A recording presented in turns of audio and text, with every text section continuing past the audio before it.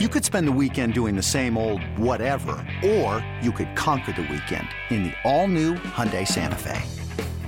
Visit HyundaiUSA.com for more details. Hyundai, there's joy in every journey.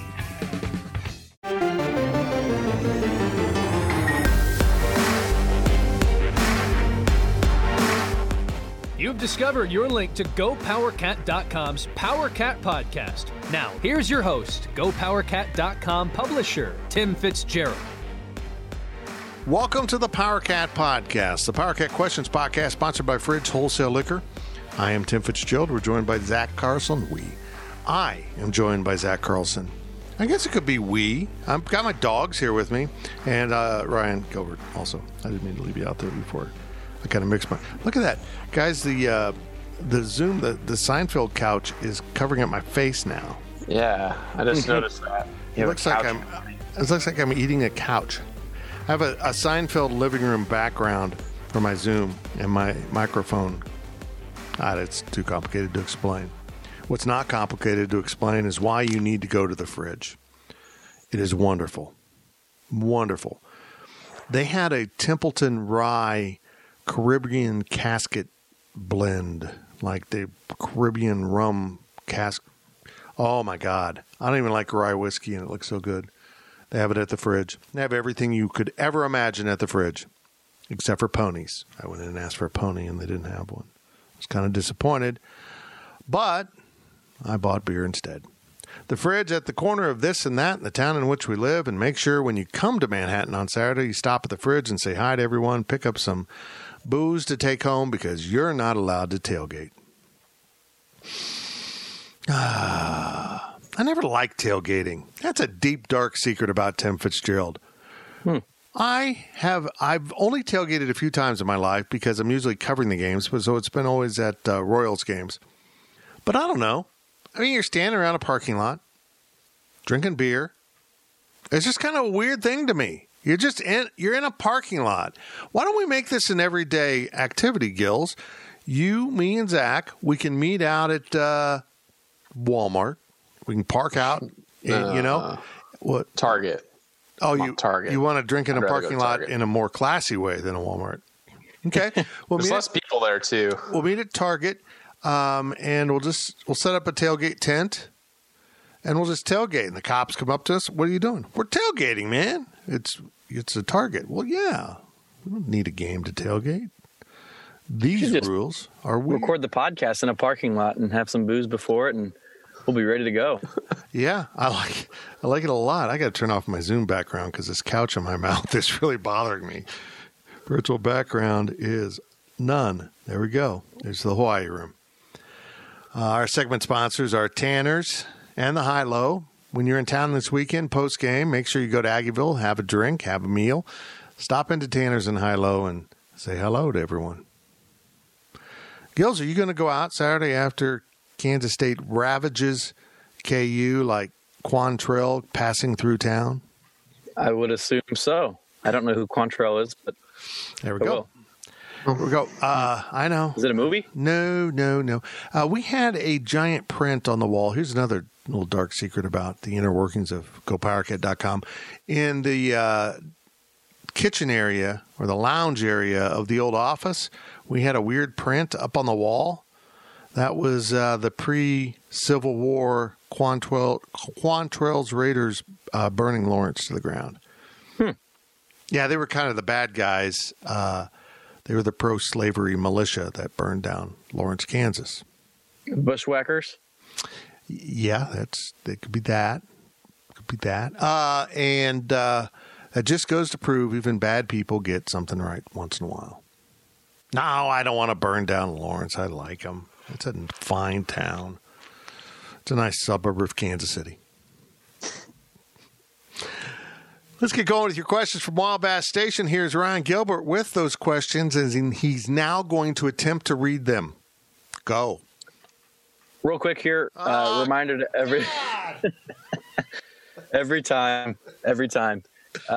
Real quick, head over to Wild Bass Station for the predictions thread for the KU game, where you can get a shout out on next week's, if Zach remembers or I remember. Yeah. You'll get a shout out if you're the closest or you get it correct. So head over to Wabash Station. Give us your predictions. We want to hear from you. And I already posted the thread. It's already up. We're on top of it. This is going to be a good won't week. Forget it. It's going to be a good one. That sounds wonderful. That sounds fun. Go to a thread and post a score. I wonder if anyone will predict KU winning. Well, if KU does win, that one soul will be the winner. And they'll get a big old shout out for calling it. Yep. It will be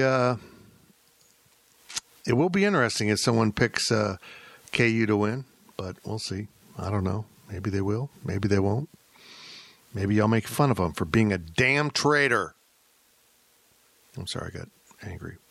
Going to run out of unique scores. You can only pick 52-7 once. Aren't you supposed to pick 99 to nothing?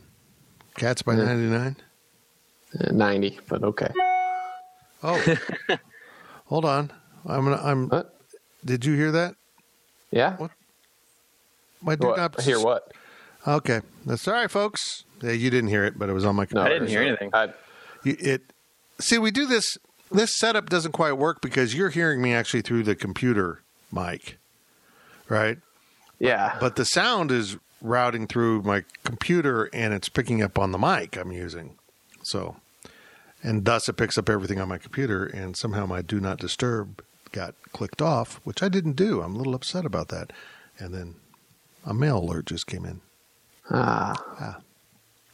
This is compelling crap right here. This is really driving the downloads. Let's get back to the young and oh so sexy Ryan Gilbert. Thank you so much. Yeah. First First question of the Power Cat Questions podcast is from KSU number 1. Puka is out. How many points do you give K-State as a result? They're going to score more points because they don't have Puka. I don't think this has any bearing on the game. Puka was averaging 3.8 yards a carry. Their offensive line is so bad, they can't block for a really good running back. No, Velton Gardner's averaging 4.8. How about that stat? Puka wasn't even the leading carrier on the team or leading rusher in terms of total yards or average. Velton Gardner, who Zach spoke to in person. That really worked out well, Zach, didn't it? Yeah, what a trip. At least it wasn't a one-way, like that's the only person we went there for. Yeah, what game was it? TCU? Baylor? I think it was Baylor last 2 years ago. We were going down the Baylor game. We roll in.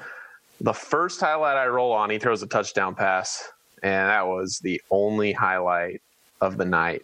That was the only touchdown they scored. They got killed 70-7. So he was committed to K-State, and as soon as the guys talked to him at the end of the game, it was very clear he was not going to be committed to K-State much longer. And then he committed to Texas Tech, and then he picked Kansas. I don't know how he went downhill so fast, but he got to the bottom pretty quickly. Now he's the star running back at KU. I don't think Puka being gone has a damn thing to do with this game. I really don't. I think KU's in enough trouble on their own. They weren't using Puka right. The offensive line can't block. I'm not saying he fibbed about going home to be with his mother. I think that is certainly part of it. But getting killed because the offensive line can't block was probably a big part of this. If he wants to play in the NFL, he has to be in one piece to do it. That line is dreadful, and I suspect K-State's defensive line will destroy it, whether Puka's on the field or not, and get the ball back to the offense, whether Puka's on the field or not, and K-State will then score. That's the way I feel. I think it's going to be a blowout. I feel like Puka's contribution overall would have been 3 points or something. A long run to field goal range, and K-State holds them, and that's what they get out of it. I think it's going to be very negligible. I don't think that he was going to be, put up 28 points and run for 200 yards.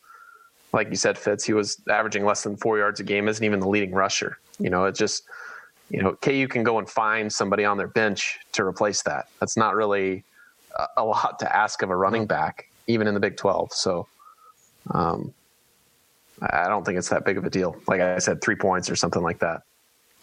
I never thought he was the best running back on the team.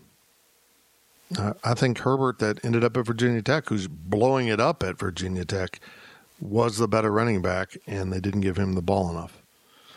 I don't know. Puka's good. Don't get me wrong. But I don't think at the end of the day he's going to be an NFL guy. He's not big enough. And I think he's just not good enough. I mean, I think he's very good. If you give him the ball a lot and the line does a good job blocking, he can pick up yardage. But I think that's true of a lot of young running backs. Next question from Exhausted Nihilist. Name your pick for the in-state or KC area player who you feel most wants to taste a freshly smoked Jayhawk on Saturday. I didn't realize it until today that it was Jerron McPherson. He's a little bitter. Apparently a lifelong KU fan, grew up in Basel, and never got a sniff from KU either out of high school or junior college. He's not happy. I think he won't admit it, but he's still a KU basketball fan. I don't think he'll ever admit it. But, yeah, he seems motivated after listening to him at the press conference. Motivated. I don't know. Zach, you got anyone different? I mean, Harry Trotter, too. I mean, I feel like they give us these same guys over and over. Same with Dalton Schoen. Didn't get Landry Weber this year, but, you get these Kansas kids for KU week for the Sunflower Showdown in media.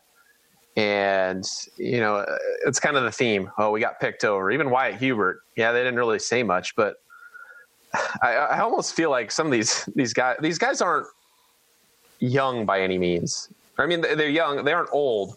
What I mean is KU hasn't been good recently in their lifetime. The last time KU was good, they're 8 or 9? They're in elementary school the last time KU was in the Orange Bowl. And won that game. That was the last time that KU had any sort of relevance. So, yeah, it's funny, when Wyatt Hubert and Jerron McPherson and Harry Trotter, they talk about, they never really gave us a look. And it's like, they haven't been the best team in Kansas in some time. And you're upset by them picking you over and you get to go to the better school. I think it's just, part of me thinks that it's feigning, disappointment and trying not to contribute to some bulletin board material, because do you really believe, even if you're a KU fan and you like cheering for the Jayhawks, whether it's basketball, whatever sport, if you're from Lawrence, you really can't imagine that they'd rather go to KU versus K-State and play football.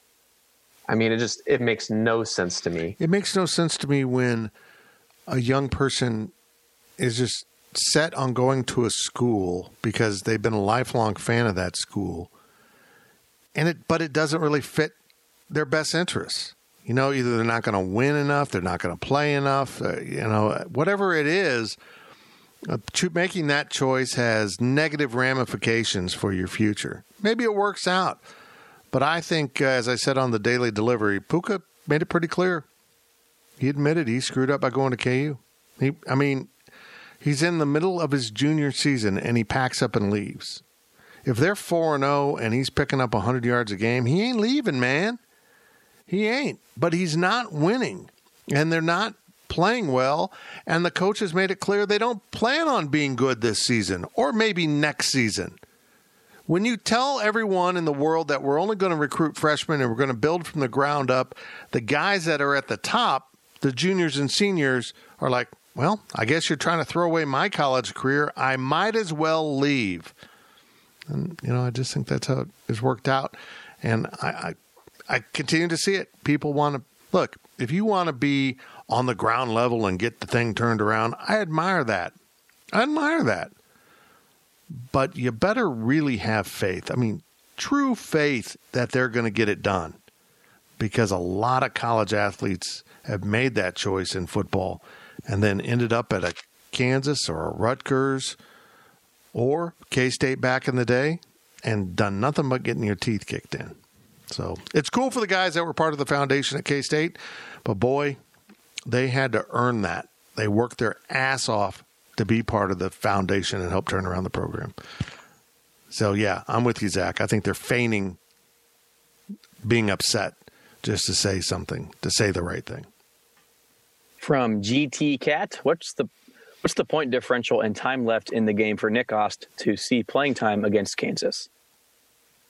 Man, that's harder to answer than you'd think, because don't you want Will Howard to get snaps, and yet you want to protect him, and yet you want Nick Ost and Jaron Lewis to get snaps? I mean, I would guess midway through the third if K-State's up comfortably. And, particularly if he's taken a hit or something. But that'd be ideal. Midway through the third, maybe a couple possessions into the third quarter. If you're up by 3-4 touchdowns, you turn it over to Nick Ost and Jaron Lewis and let them play it out. And yeah, that'd be my idea. I say 35 points at halftime. I don't think that's unreasonable to say, but I mean, if it's a 35-point game at halftime, I think Will Howard, he can come out in sweats for the second half. And then I'd probably split, third quarter's Nick, fourth quarter's Jaron. This is really the only game that you can figure out what you have after Will. As much as you'd love to see Will get experience, and this would be a perfect game for him to play all four quarters, he's the guy. You got to protect him. You can't let him get injured against KU when it's in the bag. You kind of got to hedge your bets a little bit and say, all right, you got some experience here. You weren't going to be challenged that much. It'd be nice to get you some more snaps, but we need to make sure if you can't go, we have some good guys, some guys that have some actual on-field experience below you. So we're not, totally in the dark if you can't play. So, if it's 35 points halftime, I think that's pretty a safe window. But then, 28 points early third, I think is probably the threshold for me. If there's 10 minutes left in the third, in case it's had one series and it's 28 points, I think that's probably it for me. Gills, if you were Will Howard, and it's 35-0 at halftime, and coach says, hey, we're going to go with Nick and Jaron the rest of the way here. Just go ahead and rest. Would you switch into sweats and come out for the second half with maybe like an iced tea and a cigar and just stand on the sideline? Not light the cigar. I mean, I don't want to be inappropriate here. Just kind of, be one of those guys that has a cigar between your fingers and kind of puts it in your mouth once in a while, and it's got to chews on it, and then take a big sip of iced tea, which will look remarkably like a whiskey on the rocks. And just, tell everyone the stories from the first half. Well, back in the day when they played against Kansas in the first half, that would be me. That's how I would roll. How about you? Somebody's got to take a slow motion video like Joe Burrow, like LSU, make it really look cool enough. Yeah. The Baylor game a couple years ago, I'm pretty sure that it was in Lawrence and they were up. I don't know what they were up, but the starters literally came out in their jerseys and sweats with no pads for the second half. Bad. They literally packed their stuff up and gave the equipment guys, an early wash there. Amazing. I mean, that goes back to the bad old days of K-State football, because Oklahoma would be up by I don't even know how much in the second half. And Brian Bosworth was laying on the sidelines using his shoulder pads as a pillow. Just lounging, signing autographs for K-State fans along the rail. We'll get there. Freaking horrible. Next question from Ema Wildcat 82. Do we have to be careful to not get too high on ourselves on Saturday in order to properly be prepared for West Virginia? We don't want to have a repeat of Oklahoma eating the Missouri State cupcake. I don't think that's going to happen with this group. I think they know they're not. I mean, they're not Oklahoma. They don't have a bunch of guys that it's always been easy for, and then you get an easy win. And you're like, oh, it's going to be easy here too. I don't think that's going to happen.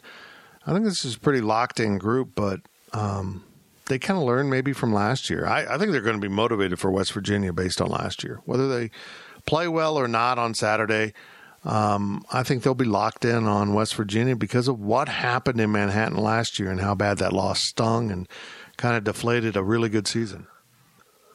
As much of a joke as the Governor's Cup trophy is, and it's probably the worst trophy of any rivalry game in college football, it is in the locker room. They've carried that tradition on of putting it in the locker room for KU week, which, any other team in the Big 12, you look at KU and you're like, yeah, this is going to be a cakewalk, easy.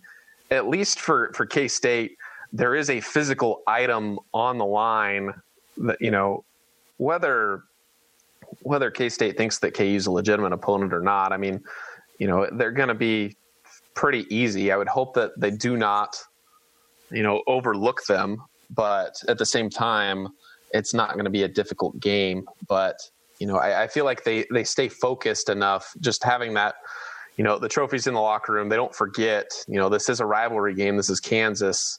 I don't think that there's going to be too much of an opportunity to get high on yourself just because you expect to win this game. You always win this game. And, if we lose this game, we look like clowns. So I feel like there isn't going to be, that getting too high on yourself attitude, I guess. Plus, like you said, Fitz, they lost to West Virginia last year. They haven't beat West Virginia since 2016, I think. So it's been a while since these guys have, most of the team hasn't faced West Virginia and won. So I think they're going to want to get a win against West Virginia, I think, just as much as they want KU. I don't think that this game has any sort of impact on what the West Virginia game is going to be. I hope I'm right, but you would hope this team had their wake-up call against Arkansas State, and it really does appear that's been the case. You go back to last year as well with, even the Mississippi State win. I think they got too high on themselves after that one, and they go crap the bed in Stillwater. So, you bring up a good point with West Virginia last year. This team's going to be ready. They're going to be hungry.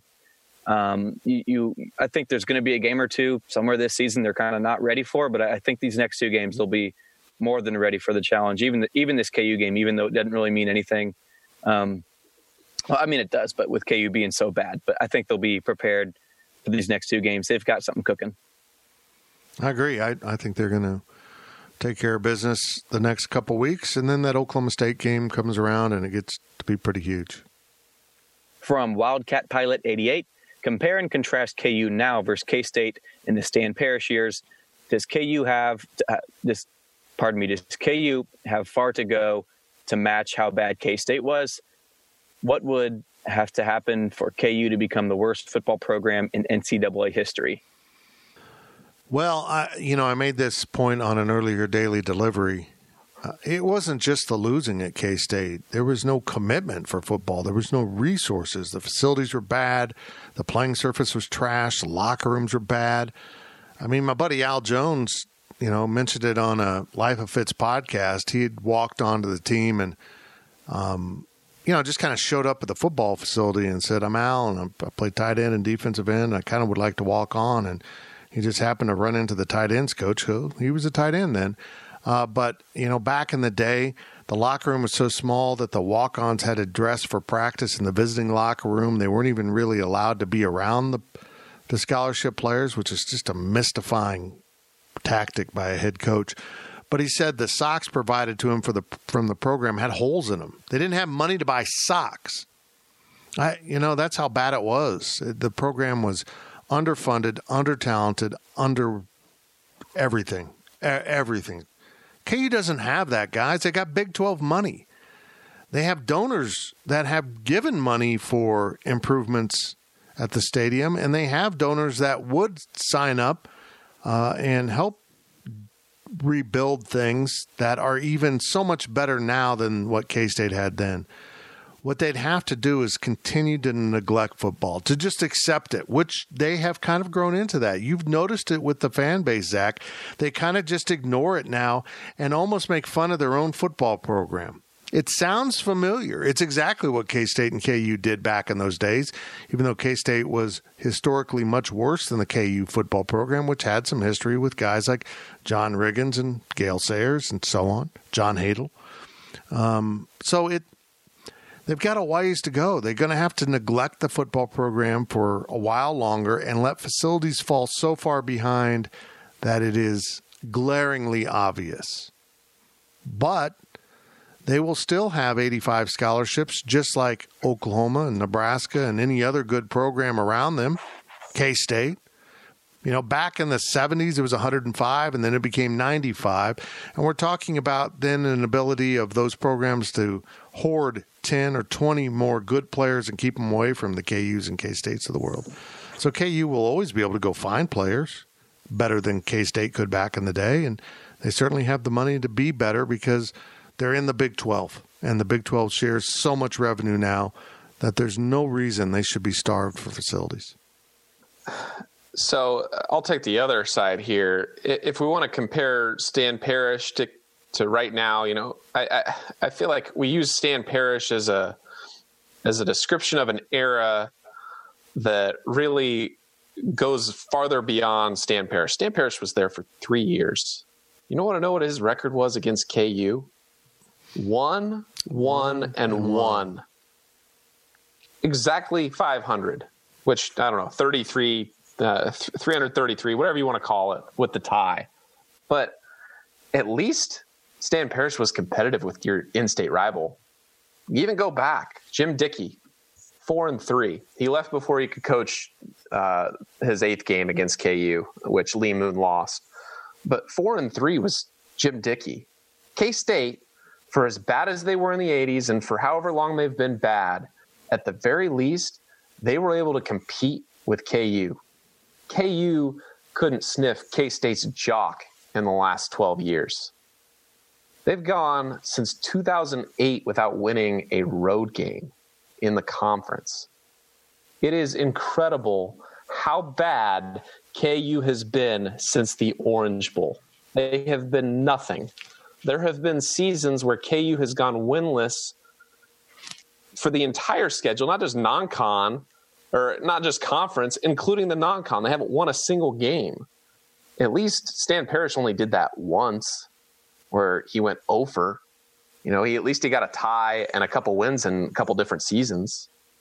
The KU has been so bad under so many different coaches that it's getting to a point where you have to start considering saying, yes, KU right now in the age of, you can talk about socks, equipment, all you want. At least in the 80s, Nike, Adidas, all those companies, they were still growing. They weren't what they are today.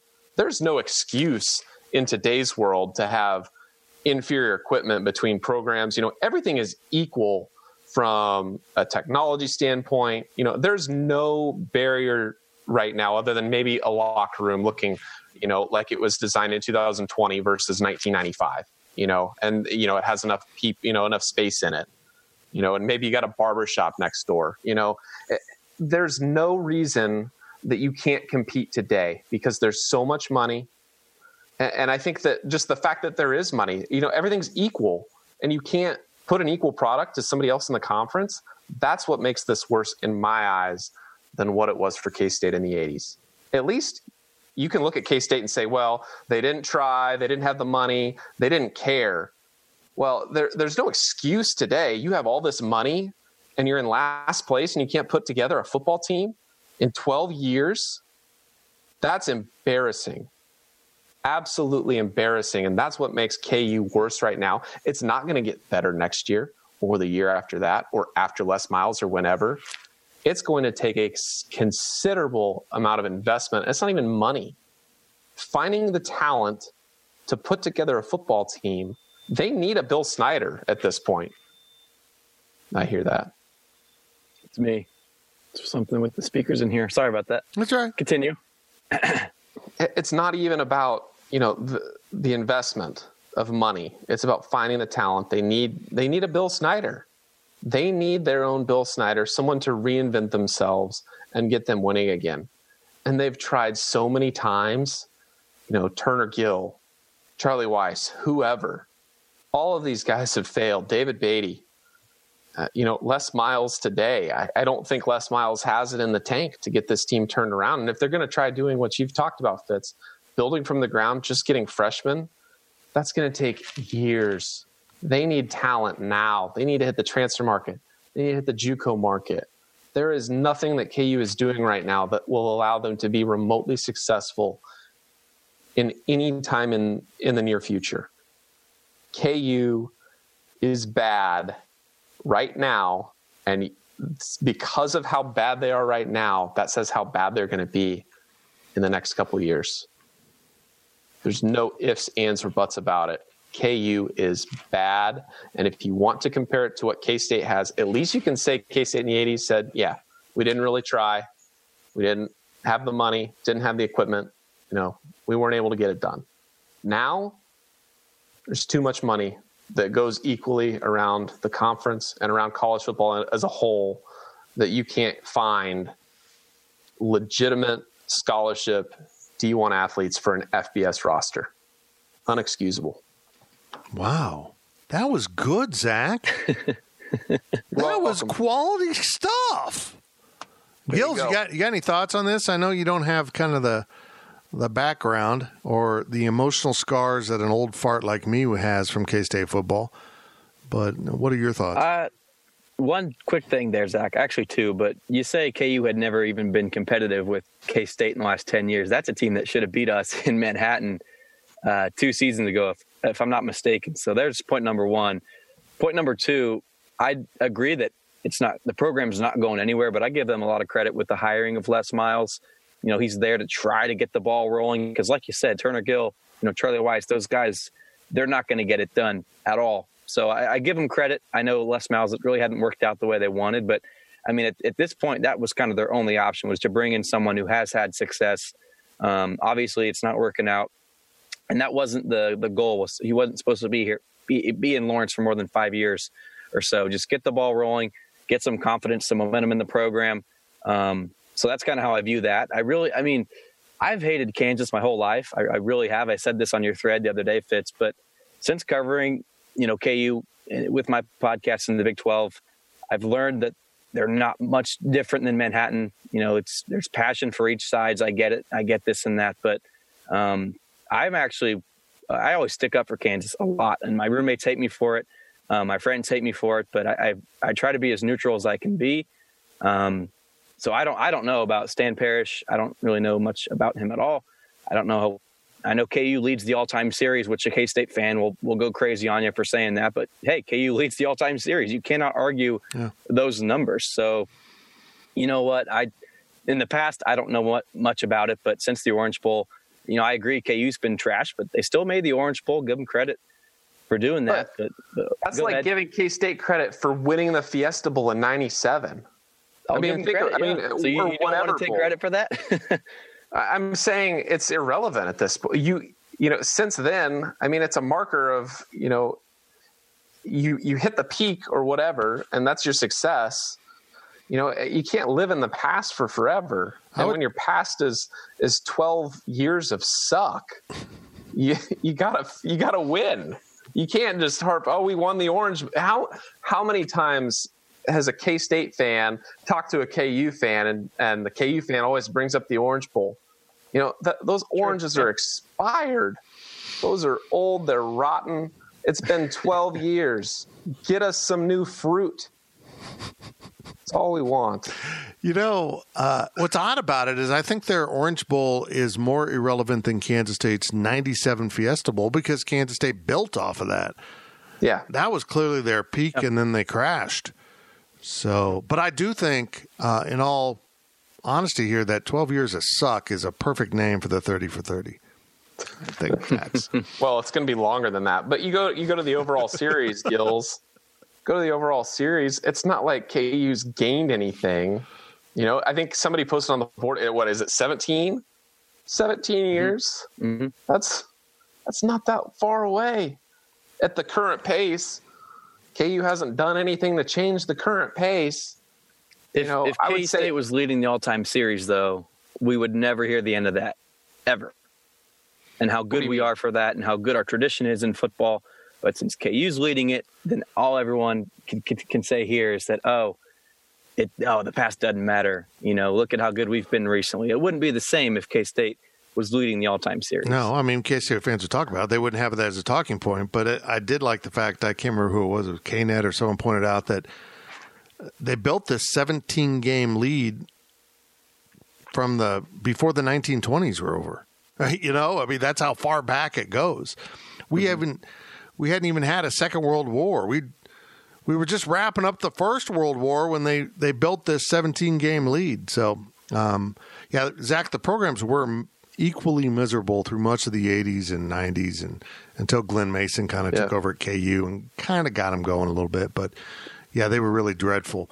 That tie during the Stan Parrish era, you brought it up, was the low point of K-State football for many people because the game ended with a blocked field goal and two awful football teams rolling around on the field trying to find a loose ball to end the game or pick it up and be the hero, whatever.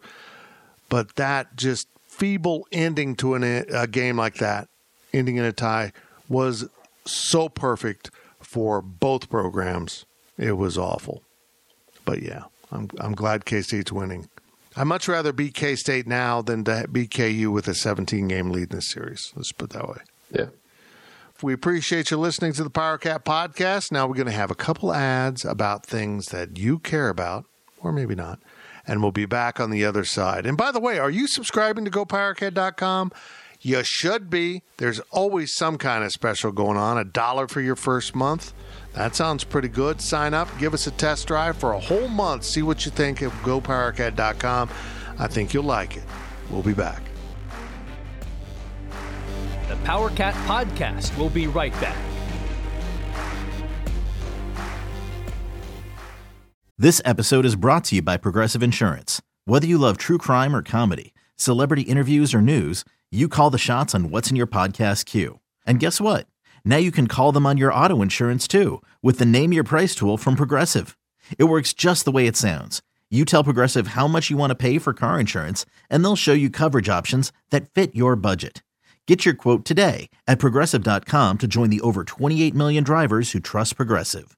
Progressive Casualty Insurance Company and Affiliates. Price and coverage match limited by state law. Introducing the Two-Way V4, where groundbreaking fuel cell technology meets fresh foam cushioning for the ultimate performance. With Fuel Cell, each step feels explosive, delivering unparalleled energy return. Paired with fresh foam, experience maximum comfort throughout the game. Its lightweight textile upper offers support and breathability without sacrificing agility. Whether you're hitting the clutch shot or locking down the opposition, the Two-Way V4 gives you the tools to play at a high level. Learn more and purchase the Two-Way for yourself at NewBalance.com.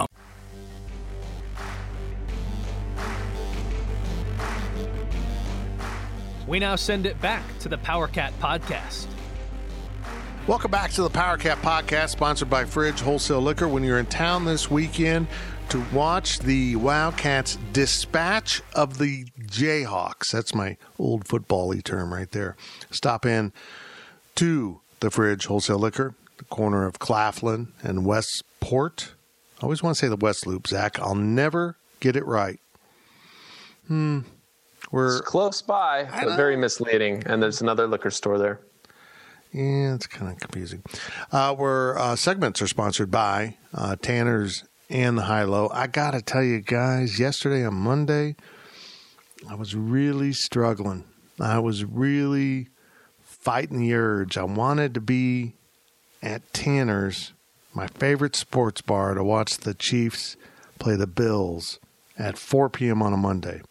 I think they need more 4 p.m. Monday games. That was fun. You know, remember where I talked about early on in the pandemic during the quarantine, where I'm like, something's going to happen in our sports world that's going to be a change as a result of this, and it's going to stay and be permanent. And I hope that more midweek NFL games, even day games, you know, just a Monday or a Tuesday, you know, 1, 2 o'clock, treat it like baseball, you know. I want one of these teams to become the Cubs, man. Just play midday during the week. I loved it. I loved it. I mean, particularly in a season when you don't have any fans anyhow. They had no fans at Buffalo. Yeah. But it didn't matter. But I thought it was pretty cool. 4 o'clock leading into the regular Monday night game, I'm in. Tuesday game, I'm in.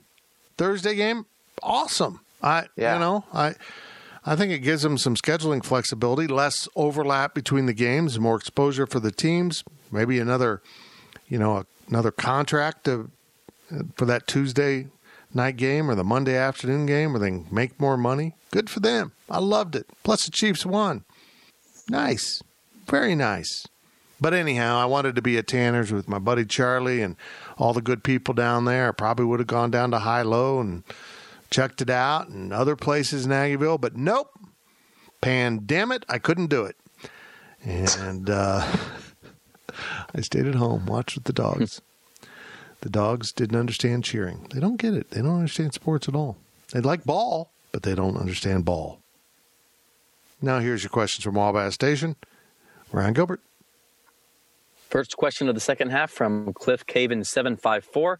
Are there any updates on the health of TJ Smith, Wayne Jones, and Cooper Beebe for Saturday?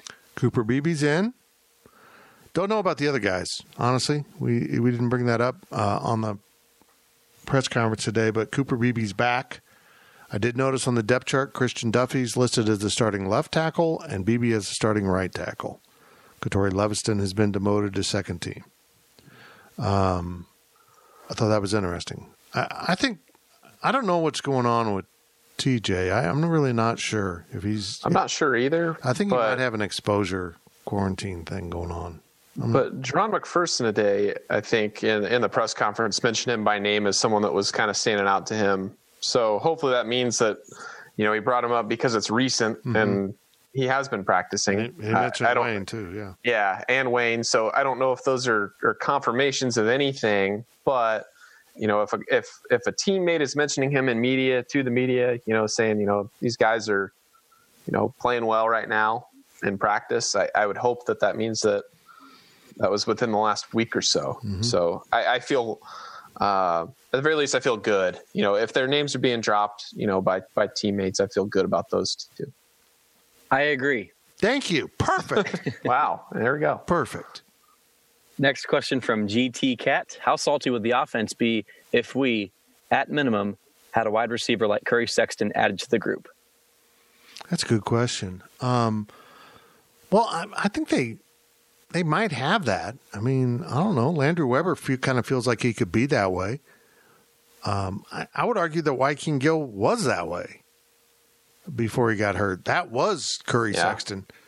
Kind of a shorter guy with good speed, good hands, reliable route runner, willing to block. I think they kind of fit the same role. But unfortunately, he's out for the rest of the year, and we'll see if he comes back or not. But yeah, they whether it's Curry Sexton or a Tyler Lockett, doesn't matter. They got to have someone. Someone's got to step up. I don't know, Seth Porter. You know, just one of these guys that is just a body that has to be on the field since, Youngblood's gone. Knowles is Malik Knowles at this point. We don't know what he is. Hopefully Sebastian Taylor. We've hyped, maybe not hyped, but been hopeful for him for, 2 seasons now, almost 3. So, somebody's got to step up. It doesn't matter who it is, what position it is. Briley Moore and Deuce Vaughn cannot be your leading pass catchers or pass options. I mean, you're going to have to throw it deep or, find somebody with some height on the field and some length and able to, bust down the field 20 yards and catch a pass. So, I don't know who it is. But, somebody like Curry Sexton, someone like Dalton Schoen, just somebody that can connect with Howard that can be the go-to guy. I want Landry Weber on the field most of the time now. I mean, they've lost Youngblood. They've lost Gill.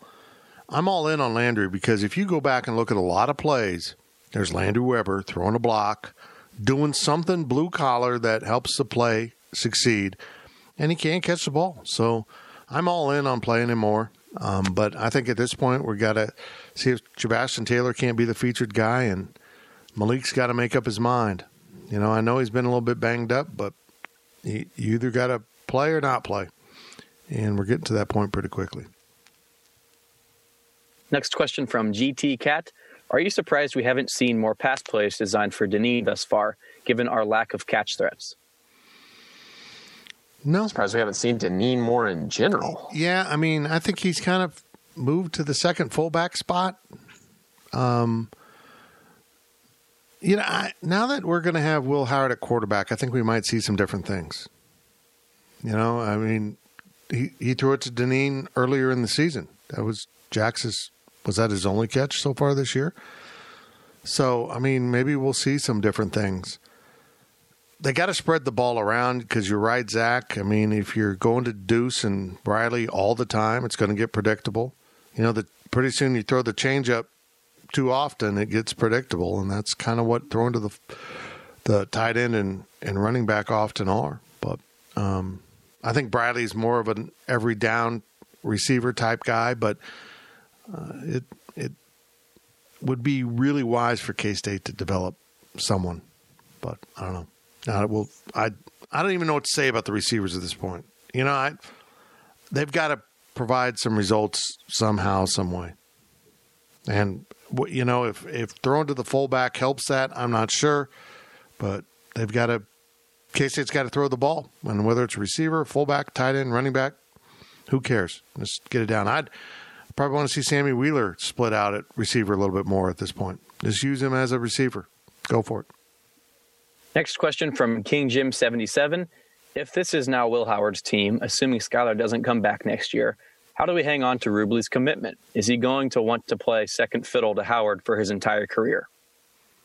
Although, hang on to him. I mean, if you're Rubley, you think you can compete with anyone. I mean, I don't know that he'll back off just because of. Let's put it this way: I haven't seen anything from Will Howard yet that would scare anyone off. I think he's good. I think he's promising. But I'm Jake Rubley. I'm not scared of that. No. I think I'm a big time guy. I've got the stars. ESPN thinks I'm a top 10 quarterback or whatever it is. I'm in. I'm coming to take that job right away. I agree, Fitz. And think about it this way. Losing his commitment, he went on his own accord to go play with another K-State commitment. One of his future teammates, his season got canceled. So it was like, all right, I'll go team up with somebody I'm going to be playing with, for 4 or 5 more years. That says that he's more committed to K-State than any other player that K-State currently has as a commit. I think Jake Rubley is 110%. When you go and make the effort to just go play, with someone else that you're going to be teammates with for the next 4 or 5 years, I think it says, he's bought in, he's ready to go. And I don't think it matters. Will Howard could, be the best quarterback in the Big 12 this year. And I don't think that Jake Rubley's going to care. I don't think he's going to be scared. No. And if he decommits because of competition, I'm fine. Yeah. I mean, if that's the way you approach it, that you can't compete for something, go ahead. Go somewhere else. I'll be blunt. I see a couple kids that were committed to K-State once on the KU roster. Good job. You're playing a lot. How's it going? I'm with you guys. I haven't seen much out of Howard that says that he's going to really be anything special. I know it's early. I don't want to be critical of him at all. I'm with you on that. So that's a plus for Rubley. But the message, so to speak, with K-State going with Howard, the young guy, instead of Nick Oss, the older guy who's got more experience, the fact that they're going with Howard, I think, does have to scare Rubley a little bit. I know that he's got some hype, and like you said, Zach, his commitment's probably safe, but just the message that they went with Howard, that at least is going to raise your eyebrow just a little bit, in my opinion. I'll take the other side of that coin, Gills. If Rubley's a freshman next year, and he sees right now that Will Howard's a freshman and he's playing, Rubley's got to be licking his chops saying, hey, I could be playing next year. They have enough faith in a brand new guy who didn't even have spring ball. At least I'm going to have spring ball is probably what Rubley's thinking. If Will Howard can go in and be the starter with as little preparation that he's had, and I don't want to undermine what he's prepared and, not saying he's incapable. I'm just saying, look at the circumstances. He didn't have spring ball. Yes, he got here early, a semester early over the winter break, but, the opportunity is there next year for Rubley. If he wants to come in and compete, they've shown, hey, we'll let a new guy start. We don't care if he's a true freshman. He can play. And I think that's got to be a selling point for Rubley as well. Next question from Jay Boland at PSU. Welcome here to the podcast. I don't think we've seen your name pop up here too much, so thank you so much. Yeah, it's only his second post, and it's been a year since he's asked. It's been a year since he's asked a question. I guess he said he played with Travis Tannehill in a different question. I'd pick that one. Picking a different question. Sorry. I'm so sorry that happened to him. Oh, that's awful. Oh, no. But thank you for the question. Yes, thank you so much. Give us more questions. From Jay Boland, PSU. If K-State and Oklahoma State can win their next 2 games, what are the chances College Game Day comes to Manhattan for their game? Very low. Yeah. You said last week it was very high, Zach. Well, okay, so on the podcast last week I said that, and Ryan Lackey texted me as I woke up the next morning. He's like, hey, I'm listening to the podcast. Clemson Notre Dame's that week, the same week as Oklahoma State, K-State, and I'm like, shoot. Yeah, it's going to be interesting. I mean, now with the Big Ten playing, but look, I mean, both College Game Day and Big Noon are there in the Big Ten this weekend. They're just going to be doing it for a while. They'll be in the SEC or Big Ten. Let's be blunt here. K-State, Oklahoma State doesn't move the needle the way a lot of other programs do. Might be a great game, might be a significant game, might decide a place in the playoffs. Could, potentially. But I don't think they're coming if there's other choices. Maybe Big Noon will come. I don't know. Well, Big Noon doesn't do anything on campus, I don't think, or they haven't been doing it this year. Oh, they haven't? They just do it from the studio. They're going to Nebraska, Ohio State. No, you know what? Klatt was talking about that. Yeah, okay. I'm sorry. Klatt's going there. Yep. I think that'll probably be a Big Noon potential because the Notre Dame Clemson game's on NBC. So you don't have to worry about, the A commentator group for ESPN and Fox. So, you'll probably get Gus Johnson and Joel Klatt for that week is what I'd bet, and probably be Big Noon. But, at the very least, the ESPN has been pretty fair. They try going to at least one game per P5 conference in the season on campus. So I'm sure at some point ESPN's got to look at their grid there and say, look, it might be 1 versus 3, whatever they are by the end. I think it's tough. It's tough to make the argument that you don't go to that game. But if K-State wins 2 games in a row and Oklahoma State's still undefeated, it's probably pretty close to a top 10 matchup there, and that game any other week in the season would be a College Game Day game. So I think it's probably pretty low at this point in light of the information that Clemson and Notre Dame. That seems like a notable game. I don't know. It just seems like week. A game that might be important. Clemson and Notre Dame are going to have to each lose. And even then, that might not be enough. No. I think there was another game, too, that was a top 10 maybe. So I feel like at this point, looking at the schedule, if K-State can beat Oklahoma State, they get the bye week, and then they go to Iowa State. Maybe at Iowa State is the next potential game, I guess, for the Big 12. Didn't the Big Ten schedule Nebraska that same week to play the Bears? I think there's something. They scheduled Nebraska to play the Packers. Whoever Nebraska has to play is going to be a significant game because they gave them everyone. Penn State, here, have them. Bears, Packers, Vikings. Go ahead. Last question of the podcast from I Like Pickles Cat. Pickles. Should K-State wear alternate uniforms this week to confirm once and for all if alternates are cursed? Wow. Not a bad idea. That's really not a bad idea. Because let's be blunt, even the doubters, the people that say, they got nothing to do. If you lose to KU in an alternate uniform, they'll probably go, okay, I get it. Okay. I would do it. Wear something. I don't know what. The white pants and the Cats helmet again? No. I think they're going to bring out the Cats helmet again. Did you see Texas is wearing all white this week at home for the first time in like 70 years? Really? Yeah, it's like some 70th anniversary thing of, I think, some national championship or something they're celebrating. But I would love it if they don't even have to switch it up. Just wear the road uniforms at home one game. That'd be fun. I'd love to see that. Go all white at home? Just do all white at home or do whatever. Just wear the white tops at home for fun. They wore the purple pants at home in the year of the purple pants. I think Ron Prince was already fired at that point, or it was in the bag. Why not just mix it up? That's what I say. But I have a strong feeling that after what happened last year with the alternates and what's happening this year and how well they're playing, I feel like these guys might be a little superstitious about what they're wearing, and I would not anticipate any changes this season. I don't think it's going to happen. I think I think they're going to be set wearing the, silver, purple, silver, or silver, white, silver. I don't think these guys really care what they're looking like. They want to win. As long as they're winning. Yep. I agree. And I think that, going 0-3 last year and the changes, I think they're going to be like, yeah, we can just hang out like this for the time being.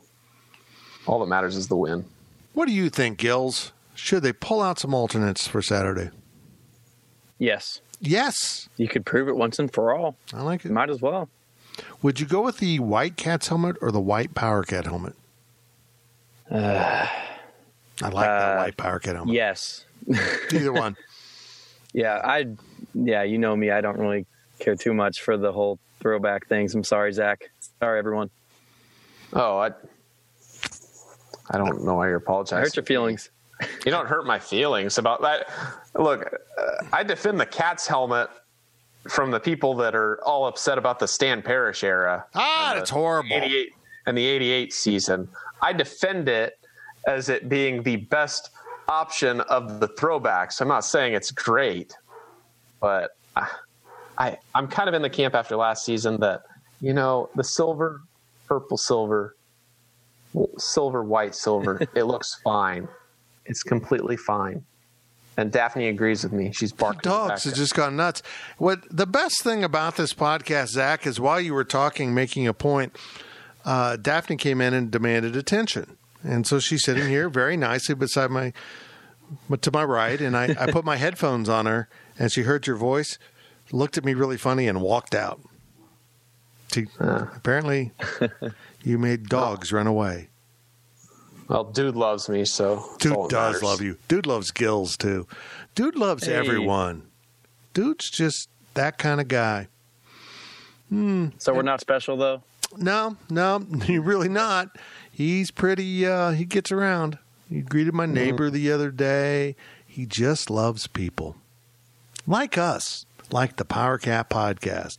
We appreciate you listening to this podcast. We hope you are subscribing to the Power Cat Podcast. Make sure you do. If you're on Apple or Spotify or whatever, I don't know what else you would listen on. You got CastBox and Stitcher and all kinds of weird things out there. Hit the subscribe button. And if you're on Apple, click the 5 stars. Say, these guys are swell. You don't have to use that voice, but you can click the 5 stars.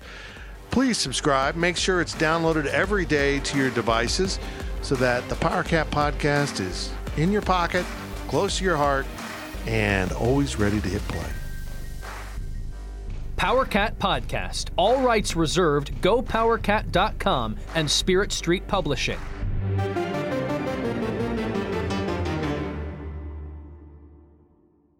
It was a very bright, shining light, Sarajevo, and they needed to kill that light. From producers Matt Damon and Ben Affleck, explore how art and music sustained hope during the siege of Sarajevo, thanks in part to humanitarians and the band U2. U2, they represent a personification of our resistance. The Hollywood Reporter hails Kiss the Future, moving and inspirational. Kiss the future! Viva Sarajevo! Kiss the Future, new documentary now streaming exclusively on Paramount Plus. Go to Paramount Plus to try it free. Terms apply.